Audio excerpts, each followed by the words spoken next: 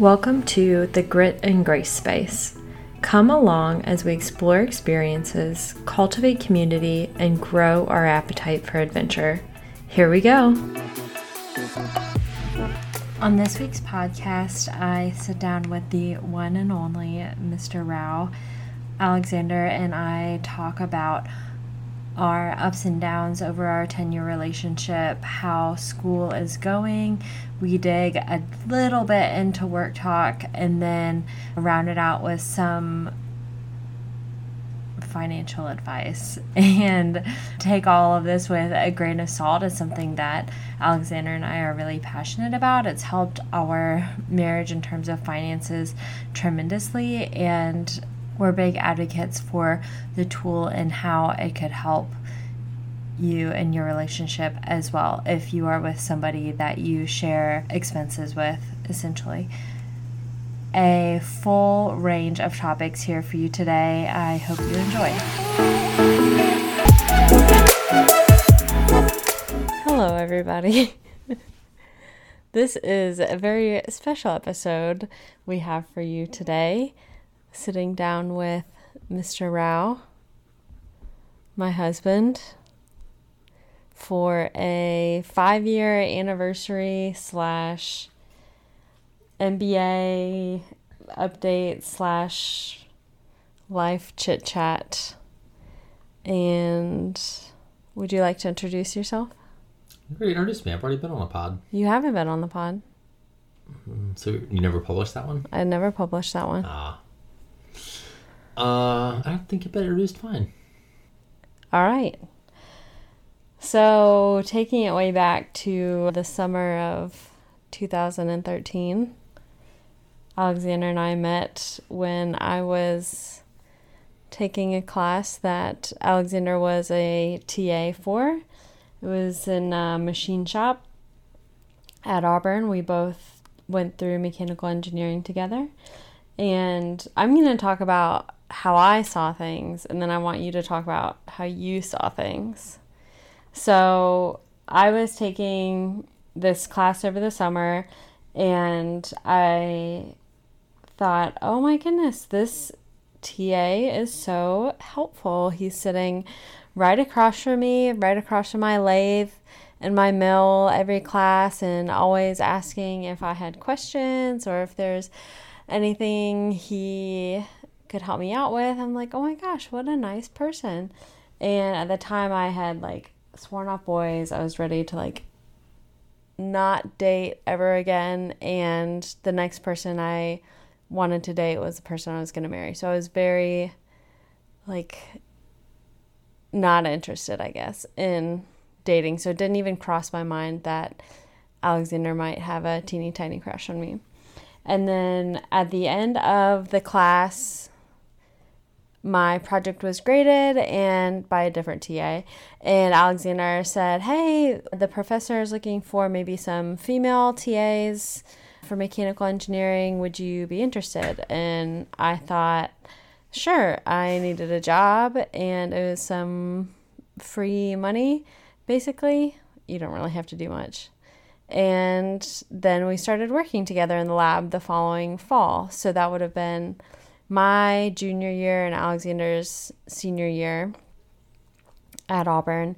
And then we would hang out in the lab and maybe hang out outside of class. And finally just got to the point where Alexander's like, what are we doing? Obviously there was some chemistry between us. And I was like, well, I don't know if I'm interested in dating. And so that quickly turned into yes, let's date. And about 6 weeks later, we basically moved in together and have been inseparable ever since. So that's my take on the relationship kickoff. How did you see it through your eyes? I mean, I agree with most of that. Although where I sat in the lab was just centrally located, so I could argue maybe you were coming to work near where I was sitting. But either way, I think everything else is pretty accurate. I mean, yeah. I will also say that you came into lab every day with like stamps on your hands from being out at the bars the night before, and you would wear like a frat t-shirt, not a frat t-shirt, but like something from like a sorority formal. I was like, this guy must be such a partier. Like, look at him go. I had lots of other t-shirts, and I was out a lot, but not late. I would just go until like 9. Oh, just until 9. Yeah.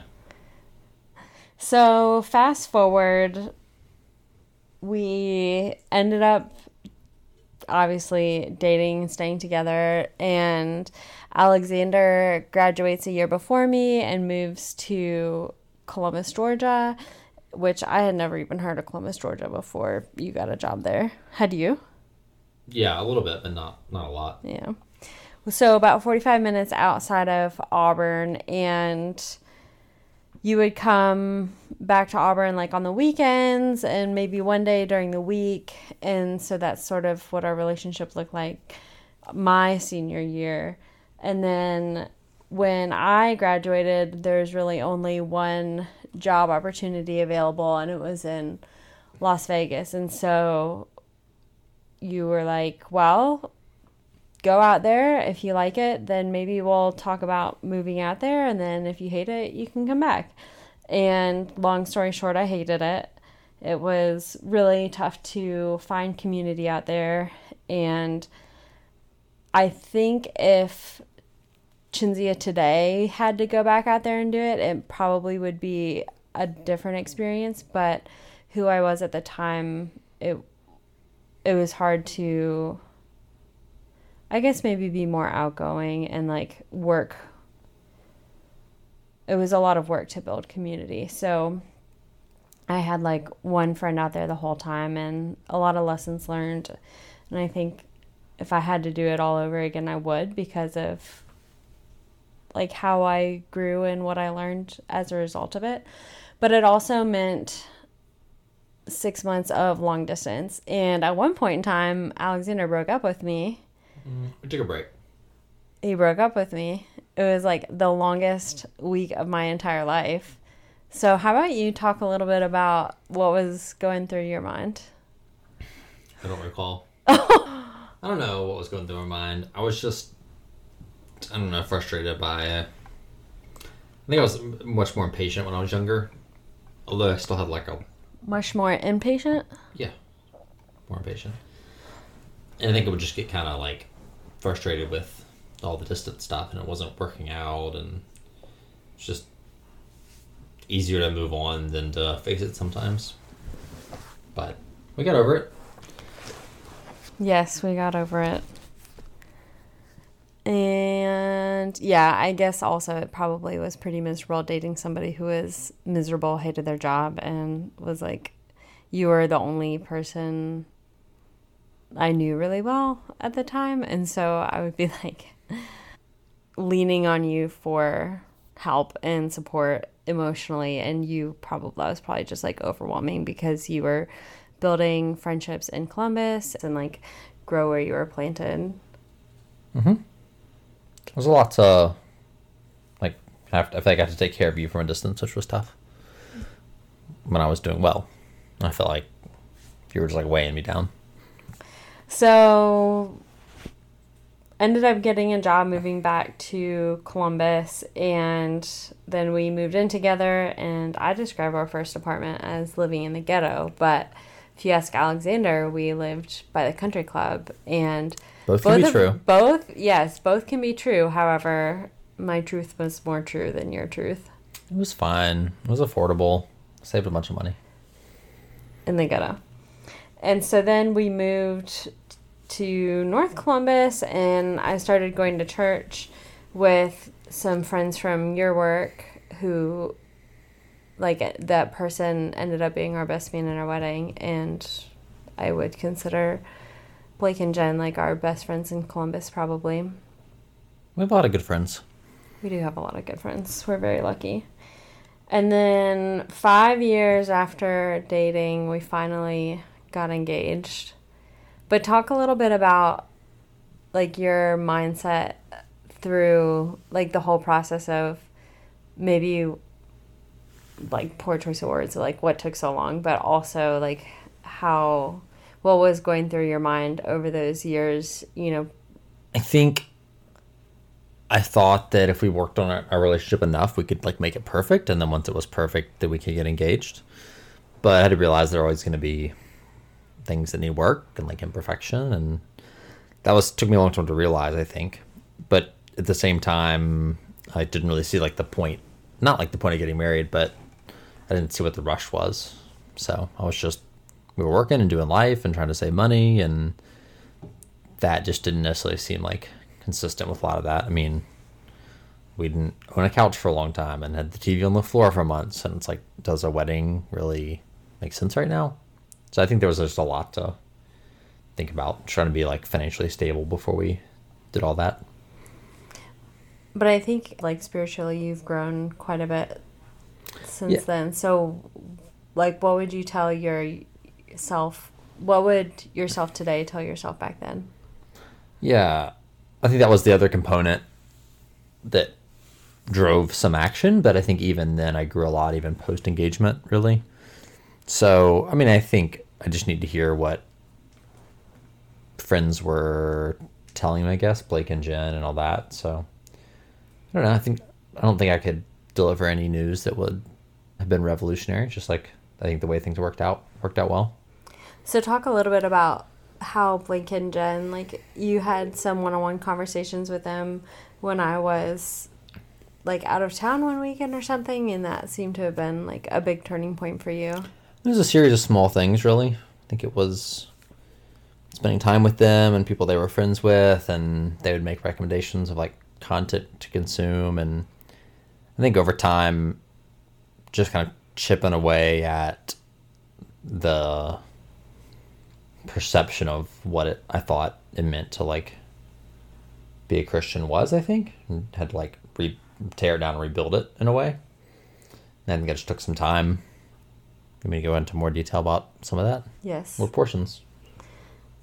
So what was your impression of I guess it was the meaning of marriage when Tim Keller gave a talk at Google or something? Yeah, something that Blake recommended, and I think that plus some other meaning of marriage. He talks about the book some, and did a talk at Google, and I thought those are really good.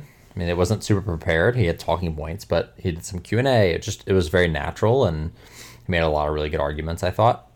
He's the first person to make good arguments like that I'd really heard. Never really heard someone argue why you should get married, like really break it down. So I think that was interesting. Can you give an example? I think one of the better analogies was like, I think Keller likes the stones or like rocks in a tumbler analogy of like knocking off sharp like edges of rocks. I think that's like a good analogy, right? And how most people want to marry someone that's similar to them, but there's a lot of benefit in marrying someone that's different than you because you rub off on each other and polish each other. I thought that was a really good point, really good analogy most people can understand. So how does marriage change that versus like living together and doing life together before that? Well, I think it's the commitment piece of marriage. You can't just leave. It like raises the barrier, right? Versus just, this is annoying and I'm tired of this and I'm out. So I think that making the commitment creates a safe space to grow. And Keller talks a lot about that. Mm-hmm. So we've been together for 10 years. We have been married for 5 years. What have been, in your mind, the hardest 3 things in our relationship? We'll say like post being married, because there's a lot of...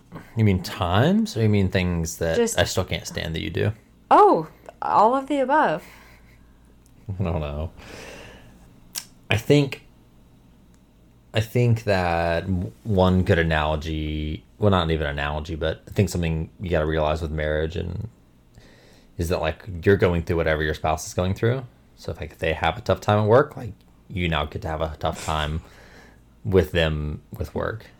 And so I think you tend to have a lot of work ups and downs, and I get to go through that. So I might have a great thing going on at work and you have a tough time and have to experience that. So that's, I think, always challenging. I'll say that. And then I think also just personality wise, we're pretty different. You work from home now, so you need the house clean. And I just don't care about that. And the way you study is different. The way you organize thoughts is different. Like, we just are very different in a lot of those ways.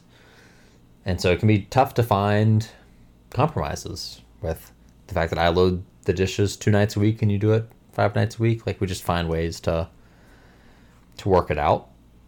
But I think those things are always tough. There's always expectations, and there's the way you want to have things done and the way I want to do things, and you have to find a compromise.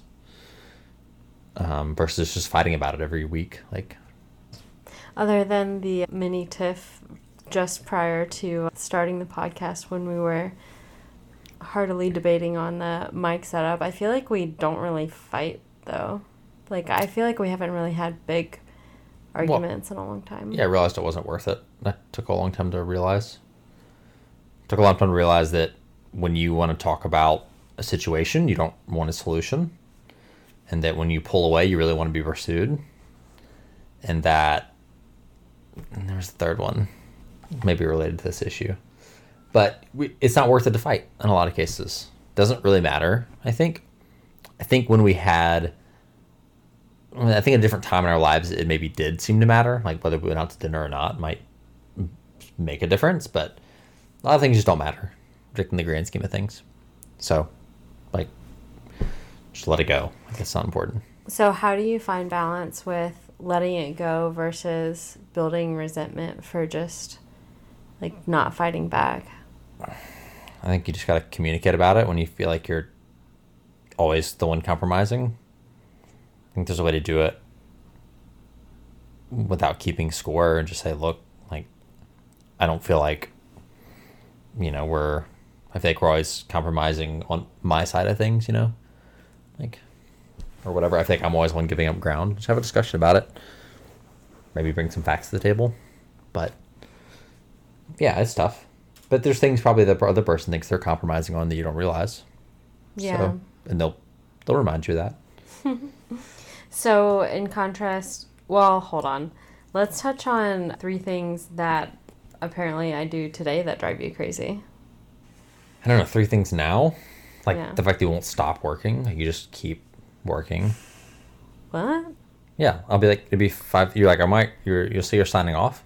And 20 minutes later, you'll still be on Teams, like teamsing people. Like, you won't stop working. It's really annoying. You are late everywhere. It's the worst. I don't enjoy And you demand that the house be super clean, which I don't get. But I never ask you to clean it. Yeah, you're right. That's not that bad. But I do feel like sometimes you do. I don't know. There's things. So it's just differences. There's different. I think it's more so my, like, inability to cope with a messy house probably bothers you more than my insistence on keeping it clean. That's a good way to think about it, yeah. I think that's accurate.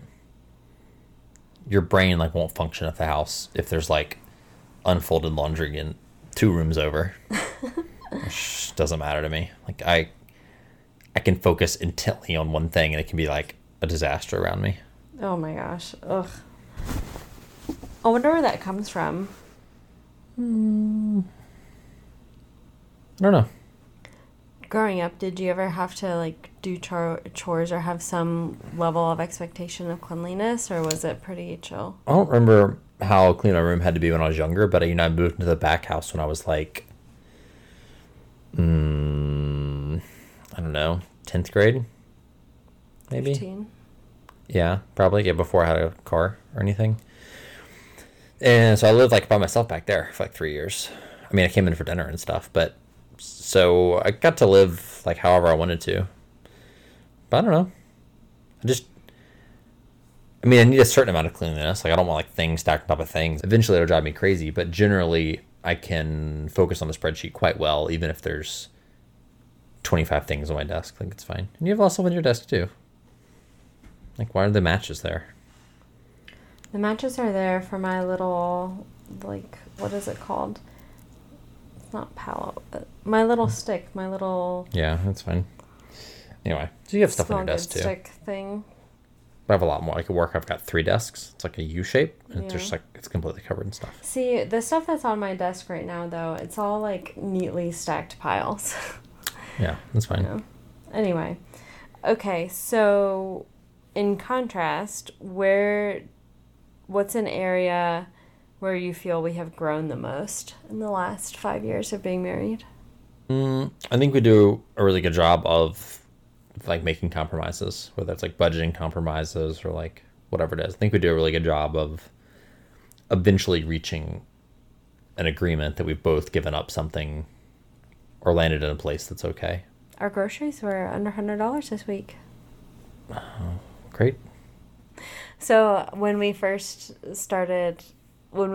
were in Columbus together, we went to the Piggly Wiggly, and I remember this vividly. You would not let me buy red peppers because they were more expensive than green peppers. It's like $1.96. And you were like, they taste the same. Like, these are cheaper. Yeah.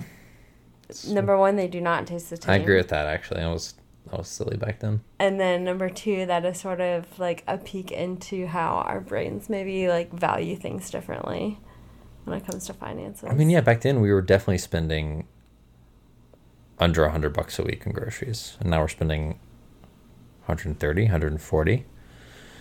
Anyway. Probably because we're buying like popsicles and stuff. We don't really need. I don't think popsicles are breaking the bank. I mean, we get the receipt from 2 weeks ago, and we can figure out what's breaking the bank. No. No. No. So that's a compromise, right? Yeah. But I think we do a good job. We don't always solve the problem the first time we sit down, but I think generally, if we can sit down and have a conversation about where we're both coming from and why we want what we want, then or within a few days we can like reach an agreement. Yeah, I would say that's probably the biggest shift I've seen is we're maybe more willing to listen to the other person. And I think independently we both have like greater emotional intelligence than we've had. Like, I think that's just something that continues to grow and become more mature. And I think a result is being better listeners and maybe like less selfless or more selfless. Yeah, being more selfless. So what is something that you would like to be more intentional about going forward, or somewhere that you would like to grow more going forward? Only me personally? No, in our relationship. Oh. I think we still don't spend enough time during the week talking about things other than work. It's a big part of the week, right? You spend more time working than you do, other than that. So disclaimer for the audience, Alexander and I both work at the same company now, and our jobs overlap just enough, the way that I see it, so that we can gossip, but not more that we have to like really work together, or like your output feeds into my inputs or vice versa. But yeah, working at the same company and being both like very driven in our careers and wanting to do the right thing the most optimal way drives a lot of conversation outside of work with each other. Yeah, I mean, it's just, you can't do something. It's tough to do something for 9 hours a day and then not want to share kind of your successes and losses with your spouse. But I think it would be good to mix in other things, and we do a good job of that. I think on like vacation we found other ways to connect, and I think now with school we're able to talk about that some, and it gives us something else to sort of talk about other than the same old work problem that like we can't solve in a lot of cases. So I think just finding other things to talk about, and maybe we just don't have that many other interests though. Like books you would read I would find boring and vice versa, so it's not like we can do like a mini book club and like talk about it necessarily. Shows are fine, but like stuff, we don't have a ton of common interests. Like pretty different other than that. I like highly technical things. You don't care about it, Yeah, I'm just a more art driven. Right. So 2 more questions and then we can start talking about school. Okay. I know you're loving this. Well, the 25-minute mark, so. So looking forward in the next 3 years, what is something that you are looking forward to in the next 3 years? I mean, other than being finished with school, that's a gimme. I mean, my 3-year plan is to move up a couple positions in 3 years, right?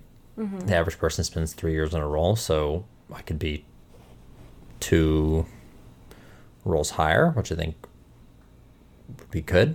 I think in the organization I'm in, I've been trying to build I think there's like 3 pillars of the organization, sort of, and been working to build each pillar. And I think I have a unique vision of how they come together, that I'm not spectacular at any of the 3, but I see how they mesh in ways other people don't. So that'd be my goal, is to leverage that in 3 years, along with MBA. It's going to be, it's almost like, it's a huge component as well. I wouldn't say it's like a 4th pillar, but it's huge how the business functions. So that'd be my goal, is to be in a role where I can really leverage all that. And I think it could be very good and exciting. It's what I really want to be doing, I think, long term. Aside from that, yeah, done with school. What about like with our relationship? Keep it PG for the audience. I don't know. I mean, it's not like there aren't concrete like goals. Like, I think when we're done with school, having more date nights would be good. It's just, there's a lot of things competing for our time and resources. I should say resources in general. Time and money, attention, mental bandwidth. So it's like, what's important to us, right? Is it spend more time with friends, spend more time with each other? Travel, we could be traveling more. Like, what do we want to do? I don't know. Save aggressively so we can retire at 40. Like, yeah, we have a lot of options. So I just don't know. And I think every year it sort of changes a little bit. Like, we want to retire, but also want to travel. Now it's MBA. So like, it's kind of juggling these things and always kind of refocusing. But I don't know. It's hard. There's no concrete stuff. Spend more time together. Yeah. Not talking about work. Not talking about work. That's the key. So getting into the topic of school, for the audience, Alexander and I both started an executive MBA program at Emory. We applied to the program in November of last year and found out that we both got accepted in December. And the reward for both getting accepted was getting our sweet little disco girl, our perfect little Aussie doodle, who is sleeping right now while we record this podcast together on the couch. So we started classes officially in the end of August, towards the end of August, and we're taking 3 classes. The first class is managerial accounting, or accounting for managers. Second class is leadership in organizations, and the third class is strategy. And the professors for each class are all extremely different. The accounting professor is like, if you take Franck from Father of the Bride and make him a CPA, and a female, and with a little bit of an Indian/British accent, that would be our professor. And she is just completely fabulous in every sense of the word, and so much fun. And she knows her stuff too. And she said, "Darling, if you ever have any questions, you just call my cell phone. I will do voice to text in my Mercedes when I'm driving home, and we will talk through any questions that you have. There's no need to worry."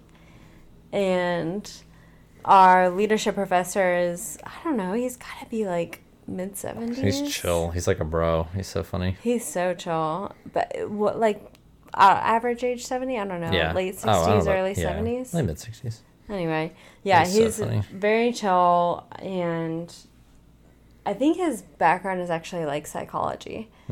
And in that class, we're talking through a lot about what different like levels of maturity different leaders are like. And so you sort of are able to reflect on yourself as far as how like what level of a leader are you today versus maybe the people that you're surrounded with might be higher or lower, and doing that deep work of what do I need to work on in order to continuously improve my leadership skills. And a lot of that is, how do I care less? That's my biggest takeaway so far, is being more confident. And then our third professor he's kind of a tough cookie. He's very direct and has very high expectations of his students. And the first class was pretty abrasive as far as setting the tone. And literally the first person he called on didn't know the answer, and he wouldn't let anybody help her. It was tough. Yeah. We just sat there in silence on the Zoom call. Yeah, one person did try to help her, and he was like, no. He shut him down. Yeah. He's like, do not talk unless you're called on. You must raise your hand in order to be called on. And so now, every class you can see at any point in time, there's between 3 to 8 hands up at all times, just so that the key piece of this is that class participation is 30% of our grade. And so we want to make sure that we're getting our participation points, but not interrupting anybody else who's talking. And not looking like an idiot. And not looking like, yeah, goodness gracious. So question for you, what is your first impression so far of school in general? And then talk about your first impression of each of the classes. It's good. It's really good. I think it is far more engaging online than I would have thought. Online format is I think the professors work to make it really engaging, and when they do, it is really engaging. So that's pretty incredible. I think it's way better than any Zoom call I'm on throughout the day. Basically, it's better than some meetings I'm in person in, to be honest. For context, it's basically 6 hours of lecture a week, so 3 classes. 2 hours, yeah. You hit one class, Monday, Wednesday, and Thursday, and each class is 2 hours long with the professor. Yeah. So overall I think the students are awesome, very driven, very smart, and I think, the program is just very polished. I think it's good. The very high caliber of professor. You don't have any of this undergrad. There's a lot of this engineering professors that are there to do research, and they come in and they go through their slides and they leave, and you're confused. There's none of that, right? This is totally different than that. So it's nice. It's really nice. Okay, class by class, basically. It's good. I mean, Usha's amazing, very engaging. Accounting comes pretty naturally to me. I think it's not that hard. YNAB helps with some of that. It's a little bit like that. We should talk about YNAB before we sign off. We can do a whole podcast on YNAB, but so that's fine. Leadership is tougher to me. You can learn what the right answers are, but it's really hard to implement practically. Change yourself, and you have some blind spots because you're assessing yourself. So, do you have an example? I don't know. I mean, I don't go in every morning. What I need to do is go in every morning and look at leader level 5 and ask myself, am I doing these things, and how am I going to execute them today? Every day. If you're not doing that, you probably just won't be successful. So it's hard. It's a high bar to reach. And you have to do a lot of things that are maybe not natural, not deriving any value from what people think of you, and having confidence to know that you're doing the right thing, and whatever. It can be really tough. And strategy, I think, is, to me, the most interesting class. It's very applicable, I think, to work that I do now, in a way that, especially now, we're getting into assets and competencies, and that's very applicable to the shop you work at, and the equipment you have, and the parts you make, and what you want to invest in versus outsourcing. It's you can do a make-buy analysis in a spreadsheet and get an answer, but there's a whole strategy portion that is hardly ever accounted for, I think. And we get in over our head on things that we shouldn't have been doing, and we don't do things we should be. It's a whole mess. So we let the numbers drive it without any other context, and I think that's bad. So if you're in this role in like 6 months between now and the next 6 months after going through the whole strategy class, Yeah. do you see, like, how would you take the elements that... The cutting of aluminum blocks before they get to us. And on paper, the return on investment's really good. Right? But strategically, is this basically a commodity business? Should we be moving into it? Is there as much profit there as we think there is? Is it worth the floor space to do that when we could do something else? Right? So, like, once again, the spreadsheet says we should do this, but what is the 5-force analysis say you should do? Mm-hmm. And I don't know if we know the answer today, but something that I'm curious about is assigning value to each of those forces, Yeah, I think you have to do something like that. But I have a big problem with some of the areas that we're investing in currently. I think we're not investing in core competencies. I think we're investing in commodity manufacturing, commodity methods of manufacturing, and we're going to lose our strategic advantage. Yeah. Like, I think people don't think about it that way, and it's a big mistake, because this actually already happened. The site brought in work and then lost it to someone else who could just do it for cheaper, and we should have never done the work. I would argue now, aside from whether we lost the work or not, we're doing the work now that's similar. We should not be doing the work. We should redeploy those assets to do things only we can do, and build a bigger competitive advantage and a bigger barrier to entry, so we have 100% of that volume and no one can come take it from us. That's what I think we should do. So how do you message that up to, I guess, finance or operations or the GM, like whoever, I guess, has the highest final say? How do you verbalize that? I think you could put together a nice deck that explains how you can do it. It's a little different too because of the way the cost center is structured. It doesn't actually incentivize you to go get work and then dominate the market and then charge more for it. Because you're a cost center, you can't really do that. But I would still argue that you should be doing work that only you can do, and the business should understand that. They should not be asking you or sending you work that's not your core competency. That just is dumb. Yeah. Ish. I mean, I could see doing a little bit of work that's not the core competency, like the Coke can bottling example. If you do 5% of work that's not the core competency, that's fine. But both business units have core competencies, and we're spending a lot of money and a lot of time doing things that are not in there because we just want to insource it. And I would argue it's a gigantic mistake. It's like a fundamentally flawed approach. Like even before this, I've had discussions with people in different positions above me, and some of them understand strategy, and they've voiced this before I took the class, and I was like, oh, that makes sense. So if you woke up tomorrow and you were the general manager, what would you do to sort of turn in a different direction? Am I at risk of being fired? No. So I'm unfireable.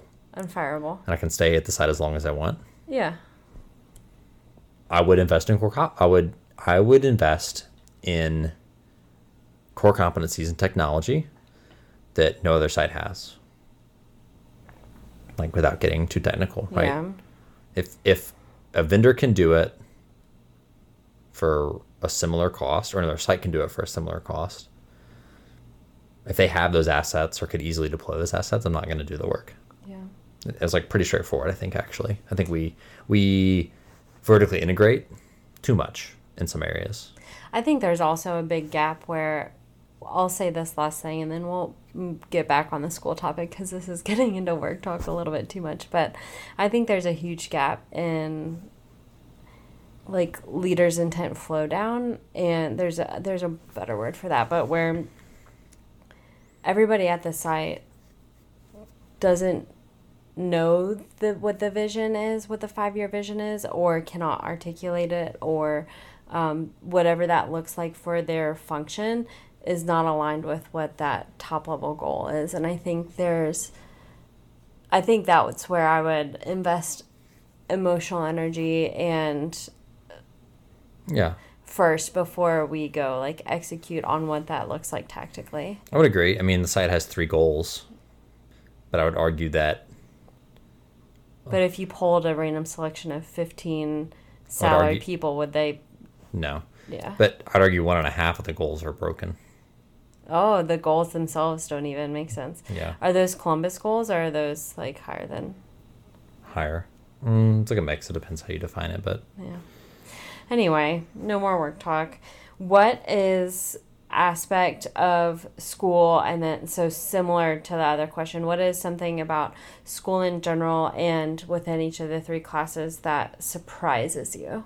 Talk about the engagement level is really high. I don't know. It's just slides are so bad. They're so ugly. Why are our slides so ugly? Yeah, she made a big deal about when we do our final presentation to have like nice slides, and I'm curious what Her slides she's are been. trash. Yes, she's been a CFO. She's a CPA. She's a lawyer. Like I she bet has. TA made her slides or something. It's fine. She's great. Don't get me wrong, but the slides are not good. I know. They're very nasty. But so that's like a funny thing I noticed, I guess. But the business cases are super interesting. There's a lot to learn. You don't often get to... You'd have to basically be in consulting or change a lot of jobs to see how industries work and learn these lessons. Like I think that's part of why MBA is like valuable. Is you get to, read all these business cases and learn what mistakes and stuff. Mm-hmm. There's only other way to do it is to go do it yourself. Mm-hmm. A lot of people don't want to make a lot of mistakes, and hindsight is like takes years to see the results a lot of times, right? So it's a really good method for learning, not specifically what to do, but how to analyze situations and what to look out for. Yeah. I'm not teaching you like, if this happens, do this, right? So I think it's good. I think it's highly applicable, and yeah. What's something that surprised you about the leading people in organizations class? I'm just surprised that such a formal structure exists for analyzing people's leadership level. Yeah. It seems like hard to define, but it seems actually well defined, and it makes me wonder if leaders are using that tool to assess other leaders or not, or if they're just winging it. Yeah. Like he seems likable, because there's some people that get put in positions that are like, it's wild, right? Yes. And I don't think all leaders need to be the same, but I see some leaders that don't act, their level that they should be. Yeah. I want to talk a little bit about our Berkman assessments. Okay. Do you have yours? It's at work, but I have a PDF somewhere. Like I emailed it out to my team, so I can find it in my sent items and pull it up and stuff. But do you have it on your phone? You don't have Outlook on your phone? Yeah, I could. I could go do it. Yeah, pull it up. Okay.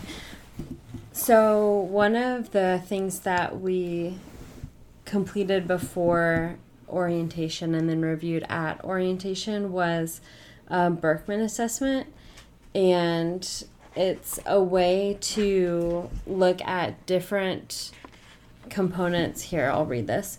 For over 70 years, the Berkman method has been helping people reach further with our unique yet scientific approach to behavioral and occupational assessments used by millions of people in the world's best companies to develop leaders, improve teamwork, explore careers, select talent, increase sales and productivity. And what the Berkman method is you look at different, 9 different categories, and you are assessed based off of how you usually present in that category versus what you need, what your needs are, and what your stress response might be. And so I want to talk about 2 examples. The first one I want to talk about is something where you and I are very similar, if there's one like that, and one where we're very different. Okay. Just read your social, start in social energy, usual and needs, and just read left to right. Let's try self-consciousness, because that one was pretty interesting. So my usual is 14 and my needs is 44. So 44 and 21. Okay, so that's pretty opposite. Okay, so Not that opposite. 44 and 21, and I'm 14 and 44. Yeah, it's both on one side of the spectrum, but it's fine. Let's talk about it. So self-consciousness is described as your use of sensitivity when communicating with others. Let me flip to it. And so my usual behavior, being on the low end of the spectrum, is that I would present as straightforward, unevasive, and matter of fact. The summary is your ability to be objective and free of self-conscious feelings is a strength that naturally, your ability to be objective and free of self-conscious feelings is a strength naturally resulting from your preference for frank and direct relationships. You find it easy to come to the point without beating around the bush. And when I read this, it really surprises me because I think I am it says free of self-conscious feelings, but I feel like I'm always assessing how a conversation went or if I said the right thing or like worried about offending somebody in some cases, but in other cases I am very direct and I don't know, it's interesting.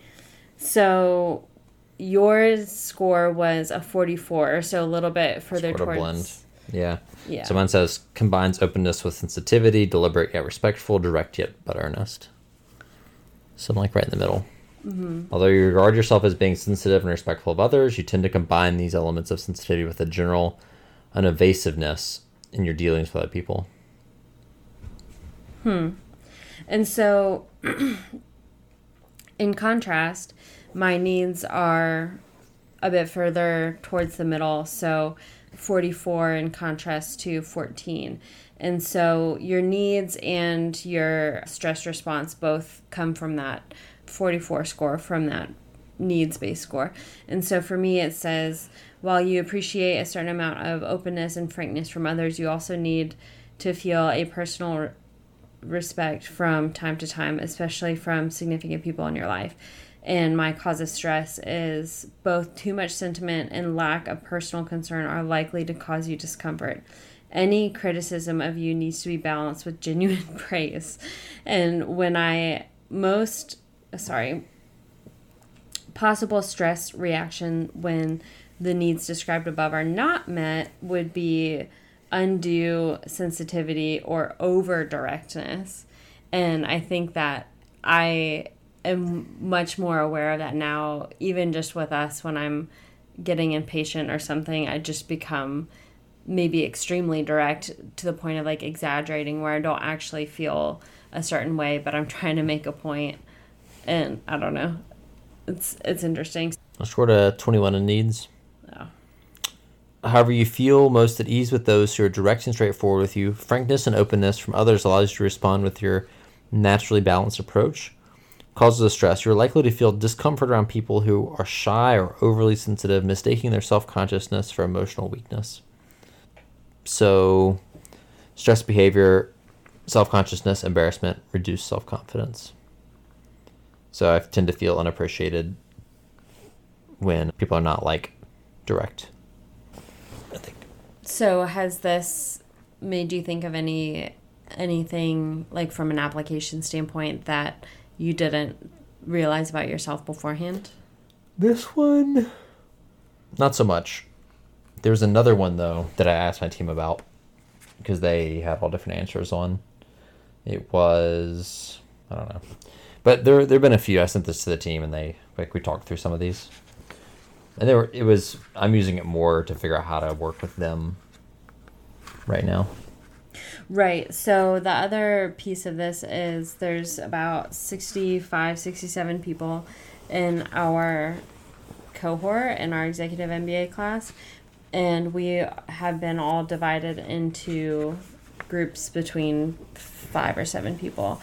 And so we got these assessments back for ourselves, but also information from our teammates so we can see where we're similar and different. And I think it helps us understand when somebody says one thing, they may be, and if somebody's usual is very different from what their needs are, it's important to realize what people's needs are to better understand maybe what's going through their mind. And I think it sort of fast tracks you to trust and vulnerability in a way that without having this information about that person's personality might just take a little bit longer to figure them out. Mm-hmm. I want to do one more. I want to do assertiveness. Assertiveness. Yeah. What was your assertiveness score? I scored 81 and 72. Oh, really? Okay, so my assertiveness score, my usual, I presented as a 10, but my needs were 72. Interesting. So don't write yours, because like I've got one that's flipped like that, but I'm a different one. Okay. So we'll talk about my assertiveness and then Let's just both our usuals first. Okay. So for assertiveness, my usual behavior, which is kind of funny, pleasant, easygoing, and agreeable. And then my stress response is ignoring weak superiors, assertiveness, and provocative statements. And so my takeaway is that I'm probably like pretty stressed because I feel like there's an imbalance of how often I truly am pleasant, easygoing, and agreeable. But I do try to be like that with the people that I work with face to face. But you often don't know who's in charge, probably, and that triggers the stress response, though, right? So it's more of like a needs thing. When you don't get the needs, right, you stress respond, right? Yeah, so for 72, as far as what my needs are, it's important for you to feel recognized and appreciated as an authority in your area of expertise.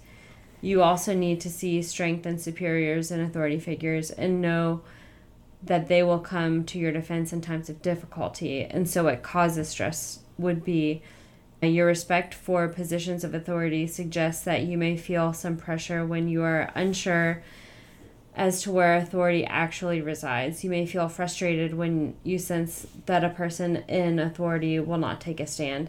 And there's something, not this one-for-one, but a work situation that I've sort of been dealing with since the summer, I'd say, where there's somebody on the program that I work with who has an operations background and has been leaning more into operations discussions, and where I am responsible for a very specific scope, I feel like he's overreaching, and I know he's not doing it. Like, there's no malintent there, but I feel like stepped on in a way, and he's sort of in a position of authority, but not really. And so I get very frustrated because I don't really know how to address how I'm feeling without it coming across as not like condescending, but like offensive. I don't know. I asked my boss, like, for a coach, I said, I need to set up a one-on-one because I don't know how to deal with this, but I know that it's a problem and I need you to please help me. So we'll see how that goes. What's the one that you wanted to talk about? No, I mean, this is fine. Oh, you wanted... Okay. I mean, do you want me to go into my stuff on this or no? No, I thought you said there was another one that was pretty different that you wanted to talk about. No, we don't have to talk about it. Just that there was one that was opposite like you had. I know. I want to talk about what that is. Okay. I think it's really interesting when you present as one behavior, but your true needs are very different. So I had one that I had a very different, so I scored in insistence, a 76 in usual, and a 7 in needs.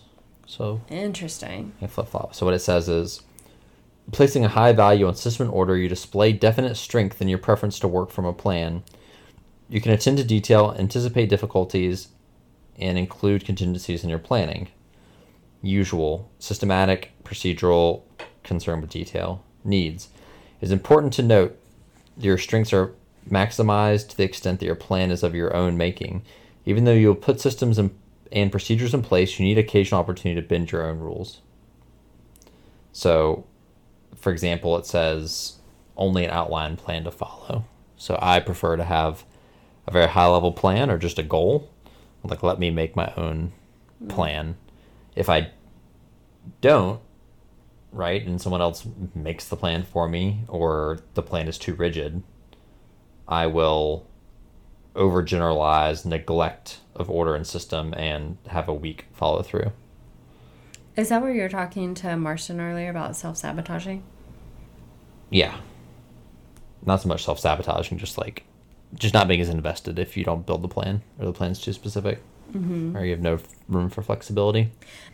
So I think that last one maybe ties to a feeling of comfort when you're in control or have control, and when you feel like something is not in your control, you have way less buy-in. And I think that's not I think that's probably pretty common across.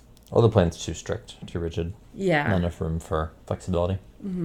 Yeah. Yeah. Okay, so wrapping up, my last question that I ask all of my guests is, if money was no object and you woke up and you didn't have to work or you didn't have any obligations, what would your perfect day look like? It's tough. I think I've had a lot of fun in Europe when we go on trips, like around the summer or like your birthday or whatever.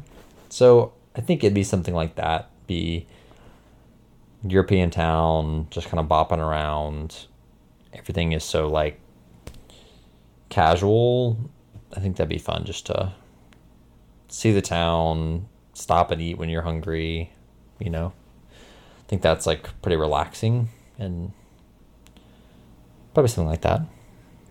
So when are you taking me back to Europe? 2027. 2027. Yeah, we already just committed to a trip for 26 and 25. Get 2 trips. So in 2026, that's not going to be that expensive, though. Okay, why not? Yes, so Do a cash flow analysis. this will be a teaser for the next couples therapy session. Here is way that we do our budgeting is through, is it a software? Yeah. A software, YNAB, YNAB, stands for You Need a Budget. And what is it? What's the premise? Zero something? Zero base budgeting? I can't remember what it's called. So please describe what YNAB is for the audience. You're much better than I am. I mean, the goal is simple, basically. You give every dollar a job, and you can't overspend. Like, if you overspend, you have to take dollars from somewhere else. So it keeps you from just going over every budget every month.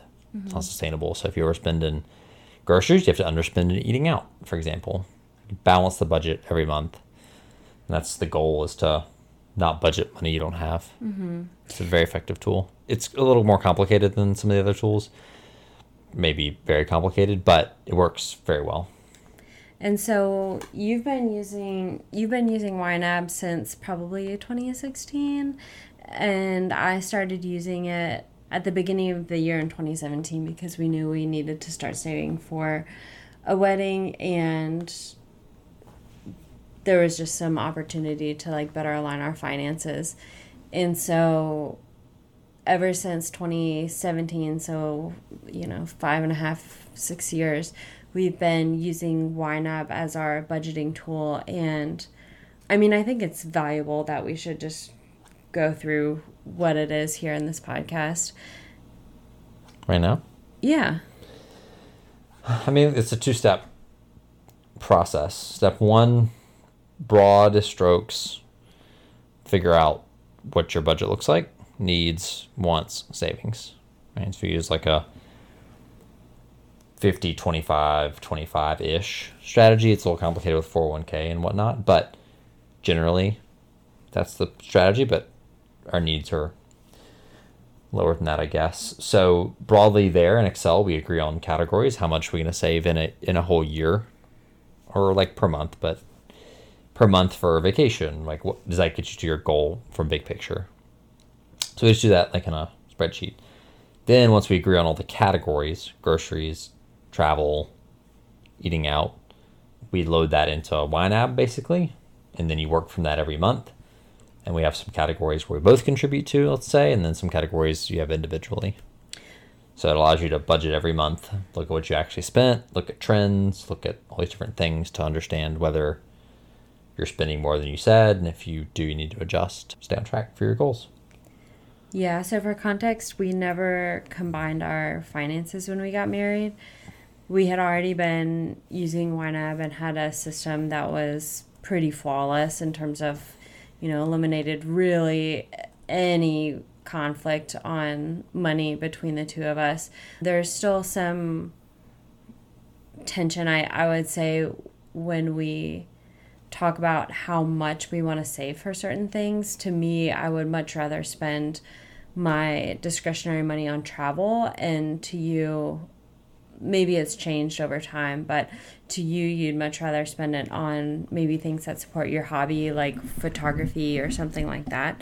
And so there were conflicts around, do we each spend X percent so that we account for salary differences? We each spend X percent on saving for this category.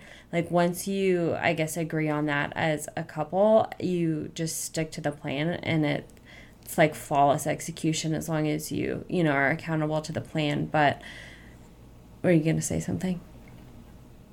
So because we never combine our finances, we agree on, and split evenly all of our needs. So like rent, groceries, eating out, whatever. And then Alexander has his fun money and I have my fun money, and Alexander puts whatever he wants in Robinhood or trading options or whatever he wants to do there. And I put, savings in Vanguard, market funds or whatever. And